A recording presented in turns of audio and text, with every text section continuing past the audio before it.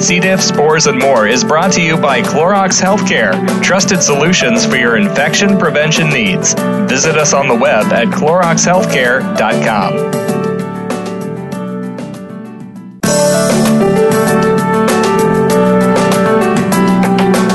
Welcome to C. diff, spores, and more with your host, Nancy Caralla. We are here to discuss C. diff, healthcare-associated infections, and other related healthcare topics. Now, here's your host, Nancy Caralla.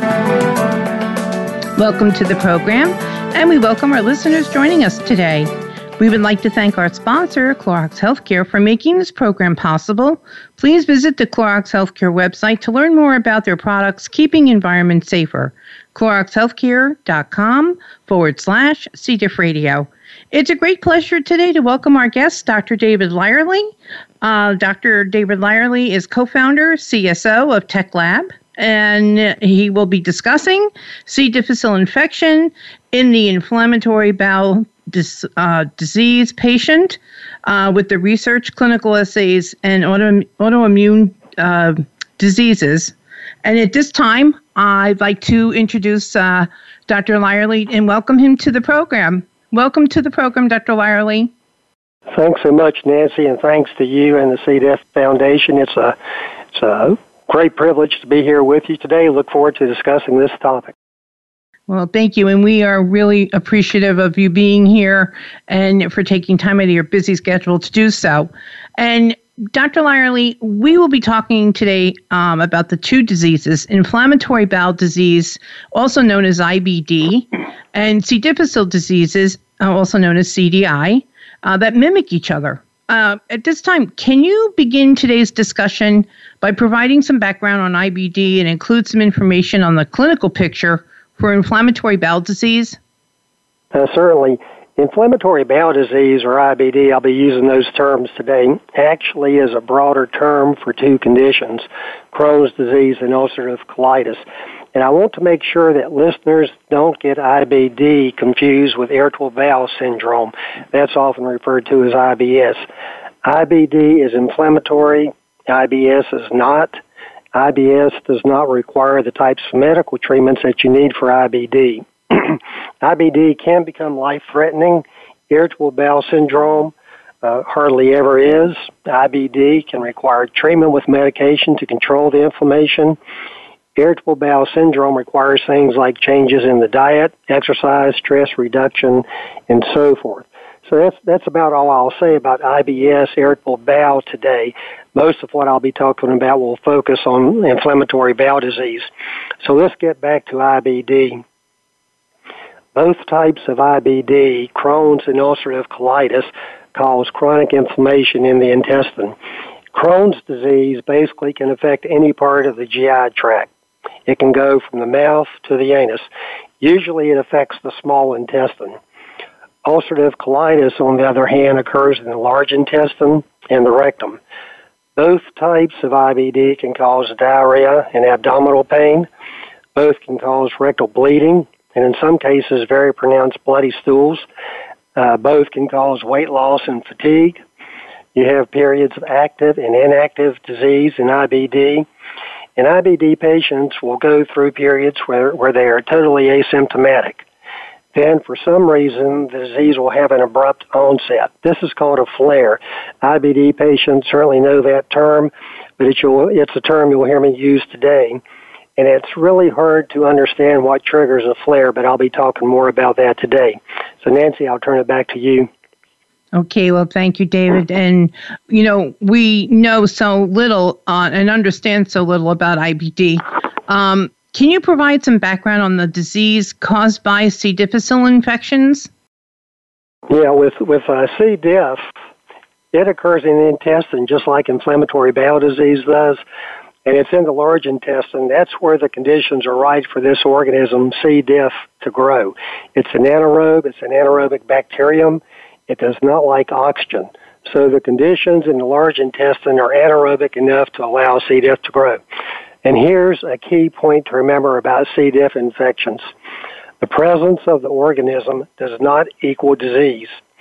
As a prime example, many infants will carry C. diff as part of their normal flora and until about the 1 or 2 year mark as the adult flora gets established. And many people in hospitals will actually pick up C. diff and just carry it in their intestine while they're in the hospital, and they won't ever develop C. diff disease, CDI. Also, you can have diarrhea that's caused by other organisms, for example, norovirus, and C. diff can be a transient bystander in those people. So it's important to remember that the presence of C. diff disease does not always mean disease, and that's what really makes the diagnosis of C. diff disease, CDI, so challenging. Nancy? Exactly, Dr. Lyerly. And, that's a really great point that you just brought up, because we have a lot of patients and their families calling in and asking us, well, they've got toxin A, but not toxin B, and should they be treated? So, and that's a really good example of just having the C. diff organism, correct? Yeah. Either toxin can be a marker for the presence of toxigenic C. diff. There are not many strains that produce one toxin without the other, so it may be the manner in which the toxins are being detected, but either toxin serves as a very good marker for the presence of toxigenic C. diff, and the presence of those toxins is actually what correlates with clinically relevant CDI. Okay. Nancy? And Dr. Lyerly, what happens in a patient who develops a C. difficile infection? Typically, what happens in patients, when you take an antibiotic, the antibiotics that we have nowadays are so powerful, they basically wipe out the normal flora in the gut. And when you take an antibiotic, and I might mention too that other treatments, other types of things can cause the normal flora to be disrupted, but when you do that, anything that alters the normal intestinal flora can allow C. diff to get in there. And when you don't have your normal, diverse intestinal flora present and healthy, then C. diff can get in and start growing. And when it's growing vegetatively, and not just present as spores, but when it's actively growing, the patient will develop mild diarrhea. The diarrhea will happen several times a day. There will be some cramping, tenderness in the abdomen. And sometimes that diarrhea is actually just very self-limiting. But on occasion, and probably what happens most of the time, is that it can develop into a severe colitis if it's not identified. The colon can become really highly inflamed. There can be patches of the intestine that become bloody and necrotic, and these are actually referred to as pseudomembranes. And the condition, when you have the pseudomembranes present, is called pseudomembranous colitis. This is the severe stage of the disease. It's critical that that patient be identified and treated for that. And when you have the severe stage, the patient can have 10 bowel movements a day with watery diarrhea, often with mucus. The numbers of white cells in the stool samples will go up dramatically. The white cells are called fecal leukocytes, and their numbers in the intestine will go up dramatically. That's a very good sign of the inflammation that's present. And when those white cells go and enter into the intestinal lumen, they start to lyse. They release a protein called lactoferrin. And lactoferrin is a very good marker for the presence of those white cells. And we'll talk more about lactoferrin in a little bit. But if you don't get the proper treatment for colitis in the pseudomembranous form, then the patient can die from the infection. Nancy? Exactly. Thank you, Dr. Lyerly. And Dr. Lyerly, we know that the C. difficile infection is becoming more prevalent, more commonly known in the United States and worldwide. Do we know the number of persons in the U.S. That acquire this infection at this time? Yeah, if you look at the numbers from last year, the 2018 numbers indicate that close to 500,000 people actually had CDI. And these were seen in hospitals, long-term care facilities, community-acquired infections. Probably close to 25 to 30,000 people died from CDI last year. That's the numbers attributed to that. We do not really have a good understanding of how much comorbidities actually factor into these numbers, but they probably are significant. And an example of a comorbidity would be a patient with IBD who has a C. diff infection. Now, the other thing I want to mention is that when these people develop CDI, they'll have the primary episode, but then 25% of them are going to relapse either while they're in the hospital or when they go home, and they can relapse multiple times. Nancy? Exactly. Thank you so much, Dr. Lyerly. Dr. Lyerly, we have 3 minutes before we take a commercial break. And would you be able to share the information about a CDI inpatient versus the outpatient CDI, or commonly known as the community-acquired CDI? Yeah, when you're talking about hospitalized patients with CDI, those are what typically referred to as inpatients. That's going to be an older, compromised patient population. With the outpatient, more of the community-acquired CDI, patients in general are younger and probably more healthy in general. That's the data that we have available. But when you have patients who have IBD, they are going to be more likely to develop community-acquired CDI. And then the other important point there that I want to make is that IBD patients in a community setting are going to be more likely to be carriers of C. diff. And I also want to mention pediatric IBD. We probably don't tend to think of the IBD population in the pediatric group too much, but here I'm talking about teenagers. But I want to mention this because IBD is a serious problem in this age group. Those patients also will have or be more likely to have C. diff in their intestine. So this is true not only for adult IBD patients, but also for pediatric IBD patients. And here's an important point. When you have an IBD patient who has a CDI, a C. diff infection, C. diff infection in that IBD patient actually is worse than it would be in a person who doesn't have IBD. And likewise, when you have a patient who has IBD and who flares after having a C. diff infection, there's going to be more inflammation, longer hospital stays, a higher risk of colectomy. So it seems that both of these conditions, either a C. diff infection or IBD, actually seems to prime the intestine so that the next infection by C. diff or relapse or the next flare is actually going to be more severe. C. diff will cause long-term damage to the intestine through the direct actions of the toxins and also by the inflammation that those toxins cause. When you have IBD, you have long-term damage. It's caused by the inflammation, and the different triggers for IBD are going to vary. They can be environmental in nature. They can be caused by different things. The triggers are probably what we don't understand that well. But with both conditions, they're going to mimic each other. Both are going to cause severe inflammation in the gut, and both will need treatment, but the treatment for each is very different from the other. So, Nancy, I'll turn it back to you. Well, thank you, Dr. Lyerly. And at this time, we're going to take a brief commercial break. When we return, we will continue discussing the C. diff infection in inflammatory bowel disease patients with Dr. David Lyerly. Please stay tuned. We'll be right back.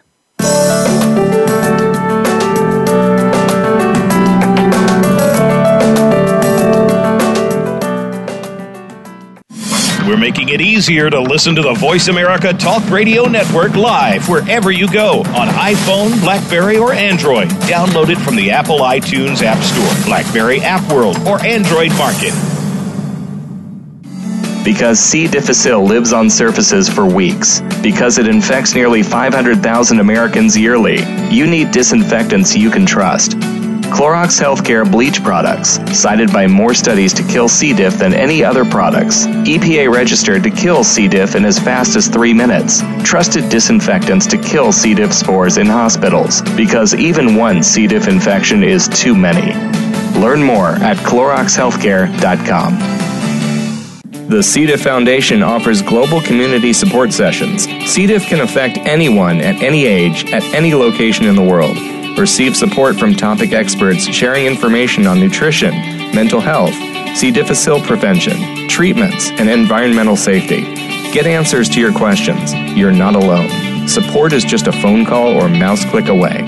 To register for a session, call the C. diff Foundation at 919-201-1512 or visit us on the web at cdifffoundation.org.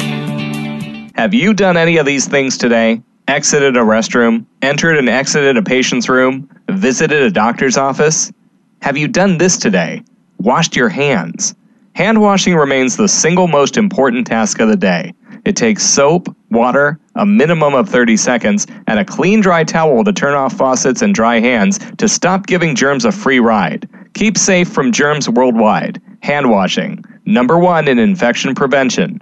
For additional information on hand washing instructions, visit cdifffoundation.org.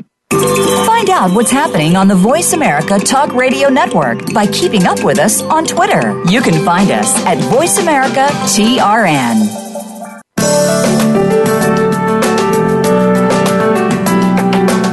You are listening to C. diff, spores, and more. If you have a question, please send an email to info@cdifffoundation.org. Now, back to our program. Here again is your host, Nancy Caralla. Welcome back to the program, and we thank our listeners joining us today. It's a pleasure to reintroduce our guest, Dr. David Lyerly. Dr. Lyerly is co-founder, CSO of TechLab, and he is here today to discuss C. difficile infection in the inflammatory bowel disease patients. Welcome back to the program, Dr. Lyerly. Thank you, Nancy. Appreciate you having me. Oh, we are so appreciative of having you here. Believe me. And Dr. Lyerly, if both of these diseases, the the inflammatory bowel disease and the C. difficile infection are inflammatory, is there any way to determine the level of inflammation and how severe it may be in the patient? That's a very important point. The simple answer to that question is yes, there are tests to look at inflammation in the gut, and you can actually do those quantitatively so you can actually figure out how severe the inflammation is. One of the tests for intestinal inflammation is for a biomarker called lactoferrin. It's the one I mentioned previously. It's an excellent marker for intestinal inflammation. It's released from the fecal leukocytes that migrate into the intestine. It's a direct indication of whether there is inflammation, and when you measure it quantitatively, you can determine how bad the inflammation is. What happens is that the white cells, the fecal leukocytes, migrate into the gut. They lyse, they release lactoferrin, and then if you ask your doctor, if you go for a test for lactoferrin, and they do a quantitative version, all they'll do is simply make dilutions of your fecal specimen, and they'll determine how much lactoferrin is actually present. So you'll actually get a number in terms of lactoferrin per gram, and the higher that number, the more inflammation there is. If there is no inflammation, for example, if you have irritable bowel syndrome, lactoferrin is going to be negative. Now, with IBD and with CDI, both of these are inflammatory, and lactoferrin can be used with either condition to determine the severity. So it's going to tell you the severity. Keep in mind, it is not going to tell you whether it's IBD or C. diff, but it's still critical to determine whether the inflammation is there, how much is going on. But the next step, of course, is to identify whether it's IBD or C. diff in order to control that inflammation. So, Nancy? Okay, and Dr. Lyerly, there are diagnostics available to differentiate, correct? Yes. Okay. Yeah, when you're talking about IBD and you're talking about C. diff, the colonization rate of C. diff in an IBD population is going to be pretty high. It's going to be higher than in hospitalized patients, for example. It could be pretty striking. So it's very important to note that there are different types of tests for C. diff and different types of tests to help determine IBD.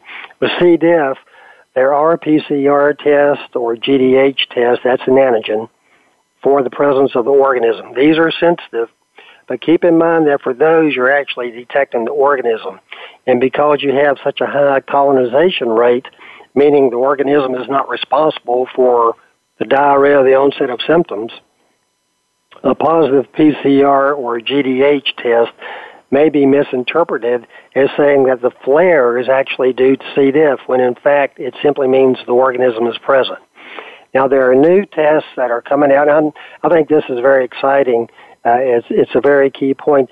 There's new data coming out showing that the detection of the toxin of C. diff rather than the organism is more accurate. Now, I'll talk about this in just a minute.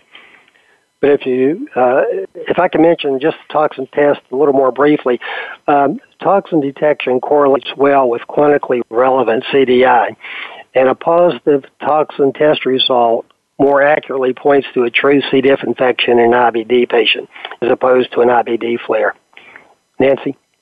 Thank you, Dr. Lyerly. We appreciate you explaining that to us. And Dr. Lyerly, do patients with IBD, do they have a more severe CDI when it occurs?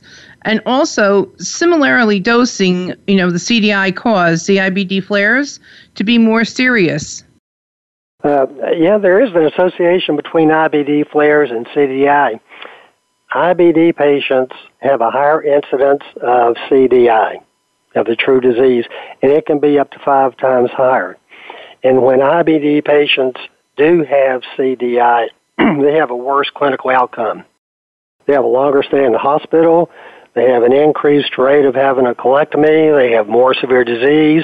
There's an increased chance of mortality. And IBD flares are associated with some other intestinal infections. For example, they have been associated with Salmonella and Campylobacter and E. coli, a couple others. But the association between IBD flares and C. diff disease have been studied in much more detail, and there is good documentation showing that C. diff is associated with flares much more frequently than any of the other bacteria that I mentioned. So the key challenge here is that an IBD flare can actually mimic CDI, and CDI can mimic an IBD flare. Mm-hmm. Both cause the other to be more severe. And the guidelines from the American College of Gastroenterologists recommend that physicians typically consider CDI, C. diff disease, if they have an IBD patient who they think may be flaring. But you need to rule out whether C. diff is there or not. And again, you can use lactoferrin to help determine just how severe that symptom, that inflammation, the flare actually is. Nancy? Okay. Thank you, doctor. And also, with both of these diseases, they can be really difficult to diagnose each by themselves. Can you explain to our listeners why diagnosing an IBD flare is so challenging? Yeah, we've covered a little bit of this, but I think it's important to go over it again. And the big challenge is that IBD and CDI can mimic each other. It's also complicated by the fact that CDI is an issue for IBD patients who are flaring. In other words, the organism can be present, so the physician has to determine if the flare is due to IBD or if it's caused by an infection with C. diff. Okay. Both IBD and CDI are associated with diarrhea. Sometimes there's blood in the stool, although this is more common with IBD than CDI. There's also abdominal tenderness and, of course, the inflammation that I've talked about. For IBD, it's complicated probably a little more than CDI, because for IBD, there is no single test that can be used to identify ulcerative colitis or Crohn's disease. Usually the diagnosis is going to come from a combination of tests. Now, perhaps they'll run fecal occult blood, lactoferrin, endoscopy, radiology, and all of these will go into the in combination with the medical history of the patient to make the diagnosis. I do want to mention that with Crohn's disease, there is an additional test that you can use. It's called the ASCA test, and it actually detects antibodies against the yeast called Saccharomyces. We don't have a clear understanding of why those antibodies are actually present in some Crohn's patients, but they're there in about half of people who do have Crohn's. And we've shown at Tech Lab that you can actually use those antibodies as a marker. They can be in serum or they can be in the fecal specimen, and they will help identify Crohn's patients. So you have those unusual antibodies that can help you for the diagnosis of Crohn's. But in general, the diagnosis of IBD is very complicated. Nancy? Thank you so much, Doctor. I really appreciate you explaining that and also explaining the Crohn's in the diagnostic of that. Doctor, we have 3 minutes before we go to break. Before we go to break, can you explain we understand that the diagnosis of either disease can be challenging, but when they occur together, it becomes even more difficult. Would this be an accurate statement? Yeah, that statement, Nancy, is very accurate. So here you have two types of diseases. One is a non-infectious chronic inflammation of the gut. The other is an infection that often is accompanied by severe inflammation. They mimic each other. Both occur when our intestinal microbiome is disrupted by treatments like antibiotics. IBD patients carry C. diff at higher rates than persons who don't have IBD. So the diagnosis of each disease by itself is difficult. And when you put the two together, it becomes an even bigger challenge. And in our next section, I know it's about time for a commercial break, but in the next section, I'll be talking a little more about some new information on diagnosing CDI in an IBD patient. So Nancy, I'll turn it over to you. Okay, Dr. Lyerly, we still have 2 minutes before we go to break. Okay. Would you mind just explaining briefly about how long does it take to diagnose an IBD compared to CDI? Yeah, when you have an infection with CDI, you do have the fairly rapid onset of symptoms. And so there are any number of tests. You can pick up the organism, you can pick up an antigen marker for the organism, or you can pick up the toxins. And as I mentioned before, the toxins are more clinically relevant to true CDI.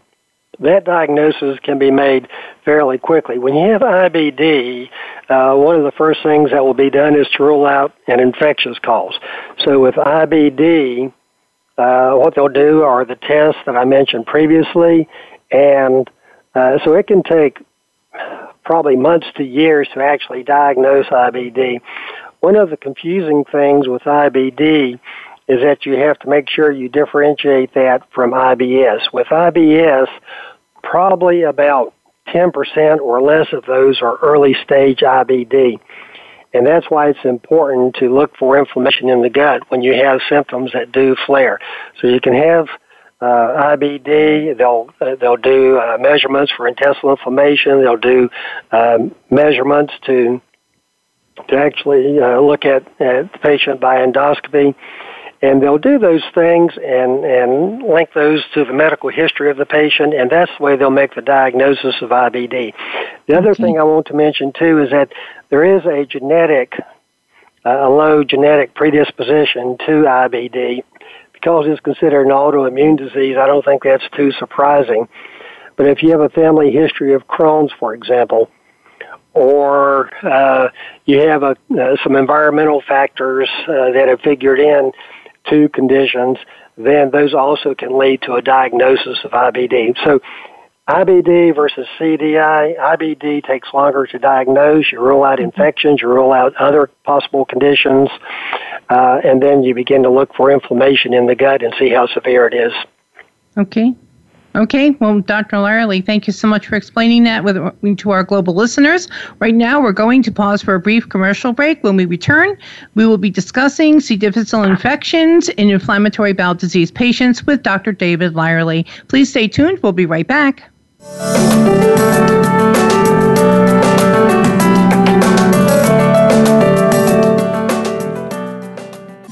We're making it easier to listen to the Voice America Talk Radio Network live wherever you go on iPhone, BlackBerry, or Android. Download it from the Apple iTunes App Store, BlackBerry App World, or Android Market.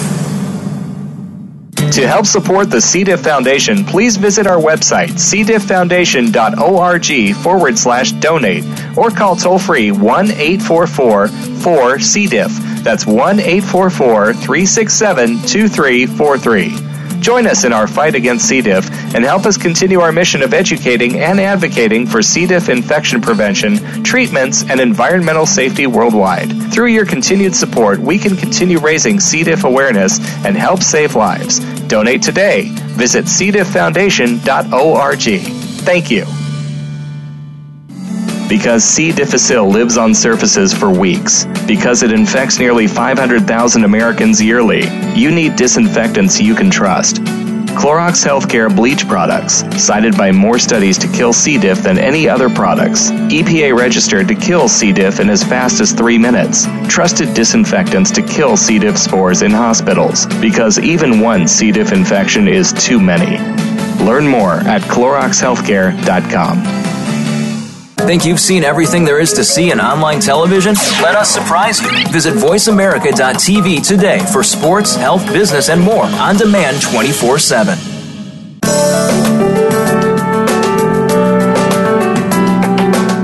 You are listening to C. diff, spores, and more. If you have a question, please send an email to info@cdifffoundation.org. Now, back to our program. Here again is your host, Nancy Caralla. Welcome back to the program, and we welcome our listeners joining us today.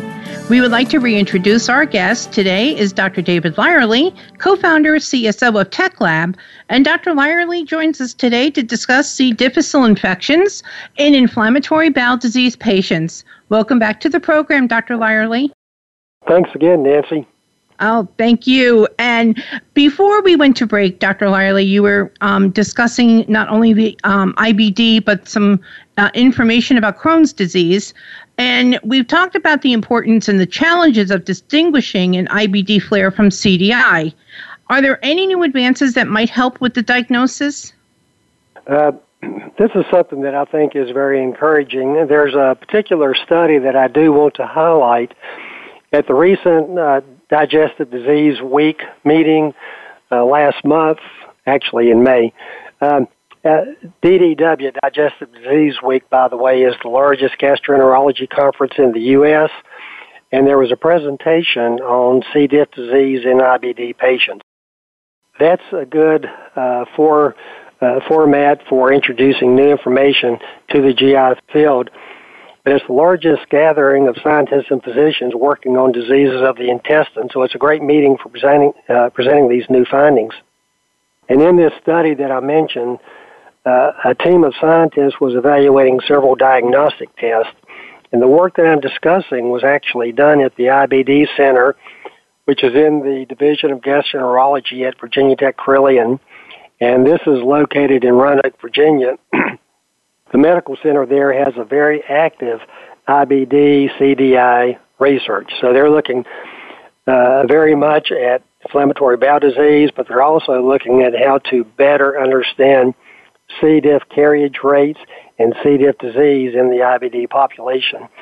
And it's headed by Dr. Dario Sorrentino, and he's an IBD specialist, and he is well known for his work in IBD and in C. diff. And previously in our discussion today, I did cover some of the types of lab tests available for CDI. Among them are toxin tests and detection of the organism by, for example, PCR or GDH. In the study done at Carilion, the IBD patients who were positive for C. diff toxin, who were flaring, what appeared to be a flare, but they were positive for the toxin, actually responded to the typical treatment for CDI. So when they were given antibiotics for C. diff, these IBD patients, the symptoms went away quickly. So they were given either vancomycin or metronidazole. Some of the newer antibiotics are fidaxomicin, for example. But when they were given treatment for C. diff, the symptoms went away. So the IBD patients who were negative for toxin, however, but positive just for the organism, showed a much lower response to CDI therapy. So this means that the patients who were negative for toxin, positive for the organism, likely did not have true CDI, but instead they were experiencing an IBD flare. And so the data from that study shows that those persons were probably carriers of C. diff, but they were flaring from their IBD.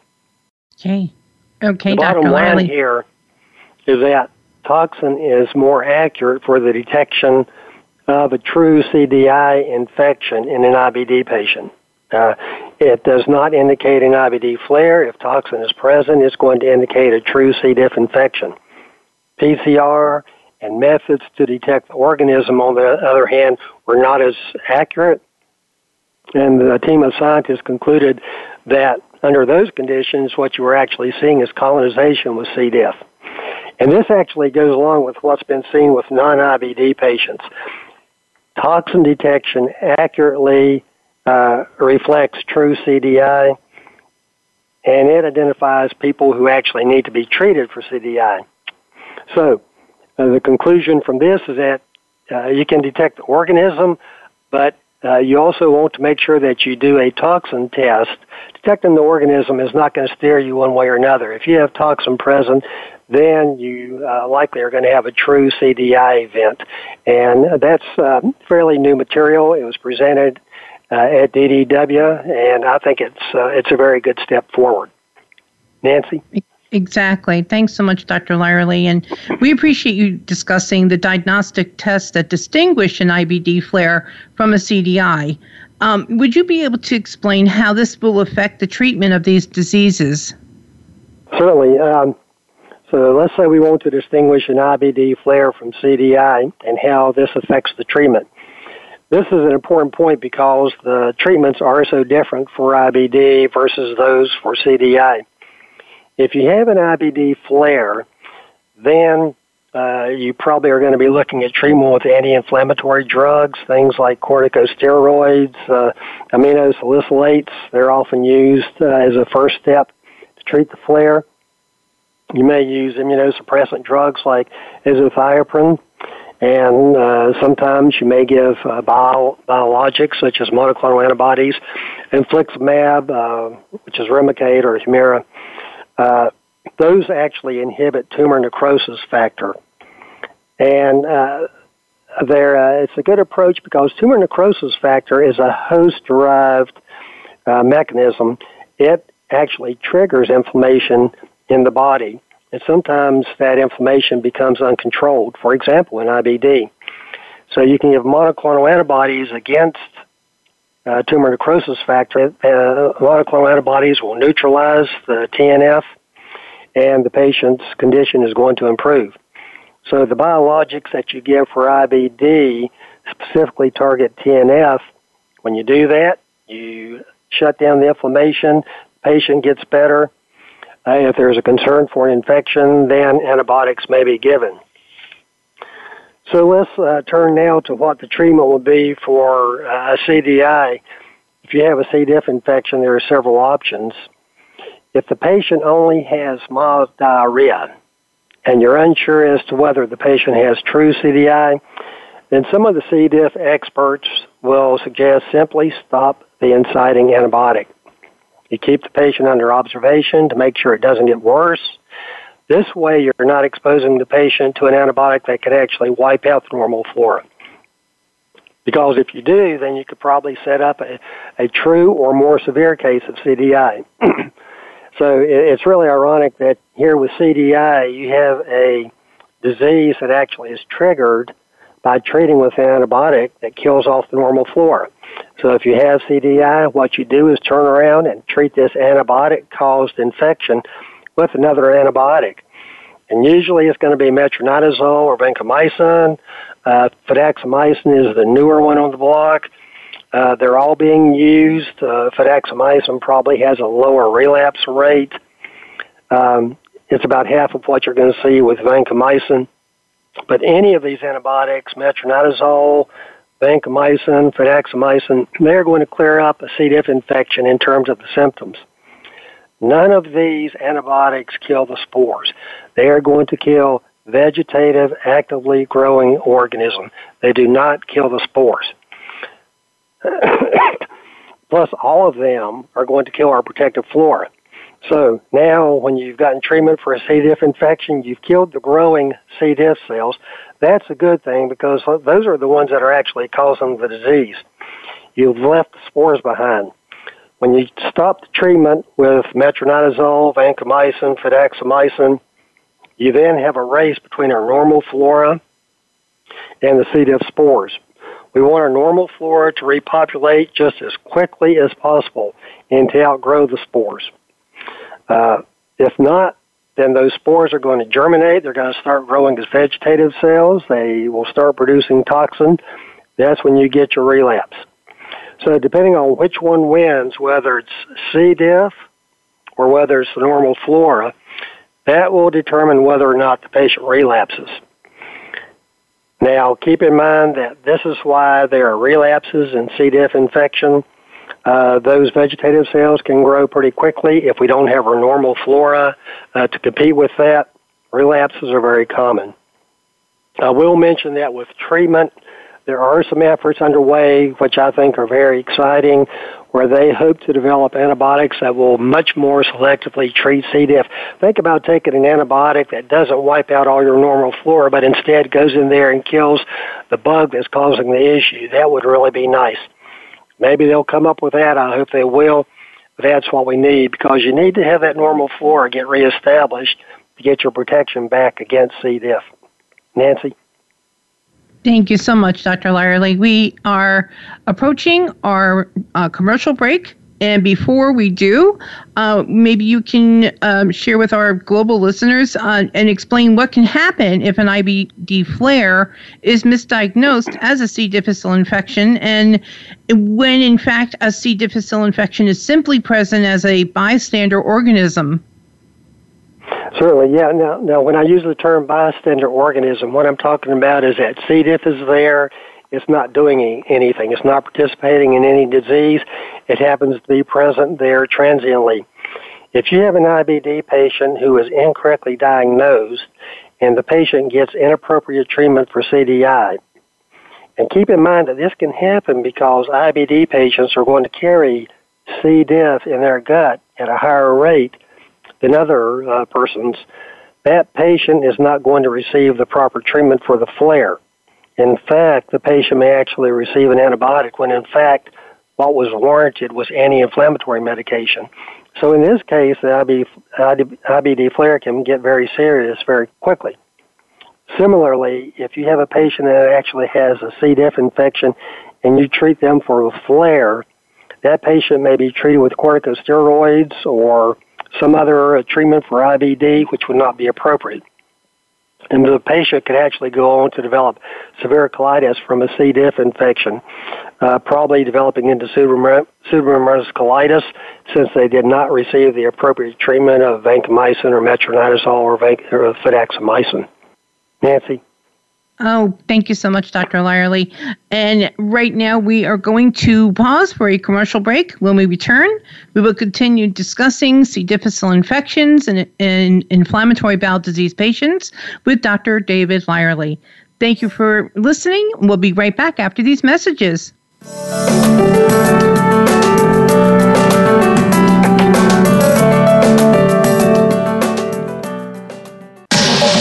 Get the news on our shows and other happenings by following us on Twitter. Find us at VoiceAmericaTRN or twitter.com/VoiceAmericaTRN. Because C. difficile lives on surfaces for weeks, because it infects nearly 500,000 Americans yearly, you need disinfectants you can trust.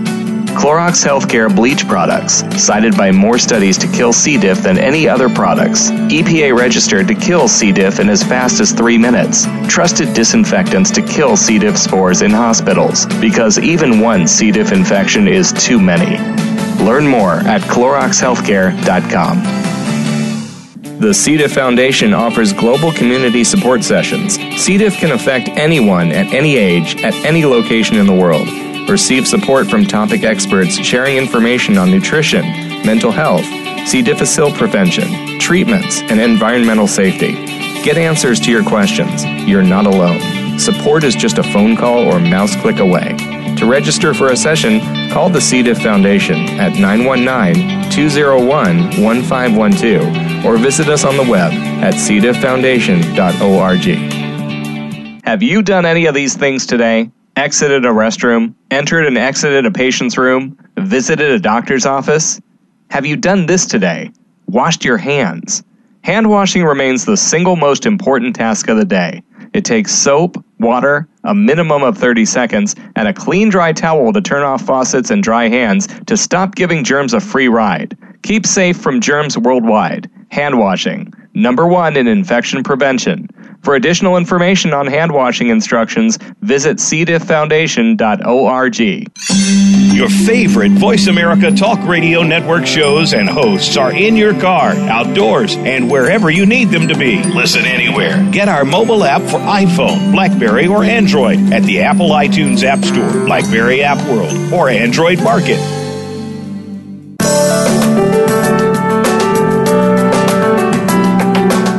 You are listening to C. diff, spores, and more. If you have a question, please send an email to info@cdifffoundation.org. Now, back to our program. Here again is your host, Nancy Caralla.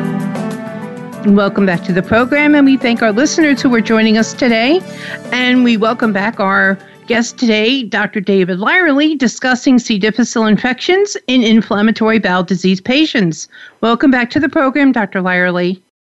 Thanks, Nancy. It's great to be here. Well, thank you so much for joining us today. And Dr. Lyerly, we've talked about the two critical intestinal diseases today, inflammatory bowel disease and C. difficile infections. Can you give us just a brief idea of how our normal intestinal microbiome figures into all of this? Certainly. It's hard to overemphasize just how important our intestinal flora is to our health. The reason it's so protective is because it's so diverse. We have over 1,000 bacterial species in our gut. Well, that's a kilogram's worth of bacteria. That's a lot of bacteria. And it's the diversity in this flora that actually protects us. And we now, over the past several years, now have the technology to look at the diversity of the bacteria in our intestine. We can now study different patient populations to see how the disruption of the flora affects our health. And as you can imagine, we are getting huge amounts of data. So although we have the technology to look and see what's there, we still are trying to figure out how to put it together.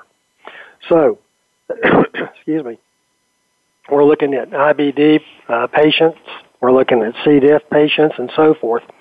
I do want to mention there was a recent study that came out of UCLA, a recent report. They've got some new technology that allows you to look at the microbiome, skin, respiratory, gut, whatever, faster and more accurately. So that's pretty exciting. I think we're going to be looking at ways to look at our flora in hours instead of days to weeks. So that'll be really neat when we can do that. It has broad appeal. The technology has broad appeal, but it will allow us to understand our microbiomes much more accurately and to look at different changes that occur in different diseases. Perhaps the key thing that we're finding out is that in IBD patients, the diversity of our flora is decreased. We are still not sure how this lower diversity actually plays into IBD being an autoimmune disease, but it's this decreased diversity most likely that is what causes the disease in the first place. It's how flares develop, and it's what may set us up for a C. diff infection. So we haven't put all this together yet. With the new technology, I think we're going to get there. It's very exciting. With CDI, the primary trigger for CDI is the disruption of our flora by antibiotics. And it's significant because today's antibiotics are good, but they're very powerful. So when you take an antibiotic, your healthy intestinal microbiome is going to become much less diverse, and that's when you become susceptible to infection. So Nancy, if it's okay with you, I'd like to go over just a short summary, some key points for today's presentation. Absolutely. Thank you so much, Dr. Lyerly. First of all, thanks for letting me talk about this important topic. We're making progress in how to accurately diagnose these diseases when they occur individually and when they occur together. It's interesting but extremely challenging that we have two diseases that mimic each other, but they're caused by totally different mechanisms. One's basically an autoimmune disease, the other is an infection. Both are inflammatory. The inflammation affects how severe the condition becomes. So the first summary point today is that C. diff is more commonly found in adult and in pediatric IBD patients than in healthy persons. C. diff disease also is more common in IBD patients. The organism is going to be present in many IBD patients who are undergoing flares, and because of this, recommendations are in place for the GI to suspect C. diff infection in an IBD person who is flaring. So this is a good approach. Second point is that both diseases probably result from the normal protective flora being disrupted. The flora is not as disrupted in an IBD patient as what it is in a patient who takes an antibiotic. But even so, the disruption is a predisposing factor in intestinal disease. This is especially important because this disruption is the key predisposing factor in CDI. Third point is that treatment for IBD, treatment for CDI, they're both very different. This is why you need an accurate diagnosis. And an accurate diagnosis is difficult because these diseases do mimic each other. They have similar clinical symptoms. Both can be accompanied by significant amounts of inflammation. The inflammation is going to affect how severe the disease becomes. And finally, this may actually be the most important take-home point for IBD patients. There are new and encouraging studies on what works best to actually help identify a true CDI in a patient who has IBD. The detection of toxin in an IBD patient who seems to be flaring points to a diagnosis of C. diff disease, CDI, rather than an IBD flare. When you have those conditions, CDI likely is the cause of the diarrhea and inflammation instead of it being an IBD flare. And we certainly need more studies to look at this. With this information and more studies along these lines will certainly help guide appropriate treatment in IBD patients. That's the important thing, to make sure that a correct we can look at the inflammation in patients. We can tell you which direction it's going. Is it improving? Is it getting worse? But we need to make sure we can accurately identify those conditions, those diseases that mimic each other, because the treatment for each of those is very different. So I'm going to stop at that point and turn it over to Nancy and see if there's any more time. Absolutely. Dr. Lyerly, at this time, would you mind providing our global listeners contact information and website information where they can learn more about the diagnostics and the organization? Certainly. If you contact techlab.com, you can send it to my attention, dlyerly@techlab.com, and we can provide information on the different types of research that are being done. We can also provide information on the study group at Carillion, the types of work they're doing, and so forth. So you can use that. You can call TechLab. If you go to our website, TechLab, you'll see information on there about the different types of infections and so forth, but there also is a section on intestinal inflammation. Go to that section and take a look at that. Wonderful. Well, Dr. Lyerly, we thank you so much for joining us today on C. diff, spores, and more global broadcasting, and we are so grateful for your dedication in the healthcare community. We look forward to having you back really soon. Thank you very much. It's been a pleasure to be here today. And Nancy, thanks for all your work with the C. diff Foundation. You're doing a great job with that. Thank you so much. We look forward to seeing you in November, too. Okay, well, at this time, the members of the C. diff Foundation wish to acknowledge all of the organizations around the globe dedicated in improving health and the organizations and professionals researching and developing new products addressing C. difficile infection prevention, treatments, protecting the gut microbiome, and addressing environmental safety worldwide. To learn more about C. difficile infections and recurrent C. diff infections and clinical trials in progress, please visit the C. diff Foundation's website, www.cdifffoundation.org, and click on the tab Clinical Trials in Progress. Please help them to help you to help others. We also take this time to thank Pfizer for being the diamond sponsor of the 7th Annual International C. diff Conference and Health Expo taking place November 6th and 7th in St. Louis, Missouri. The Doubletree Westport Hotel is the property we are hosting the conference at, and we are grateful for the international keynote speakers joining us for the 2-day conference. We also thank the corporate sponsors and industry leaders in the C. diff community joining us in the 2-day event to provide information focused on healthcare-acquired infections, prevention, treatment, diagnostics, and environmental safety. For more information and to register, please visit the C. diff Foundation's website. Don't delay, as today seating is now limited. We look forward to learning more together with you in November. We send out our get well wishes to all patients being treated and recovering from a C. difficile infection and the many wellness-draining illnesses being combated across the globe. I'm your host, Nancy Caralla, with our reminder that none of us can do this alone. All of us can do this together. We wish you good health, continued healing, and a good day.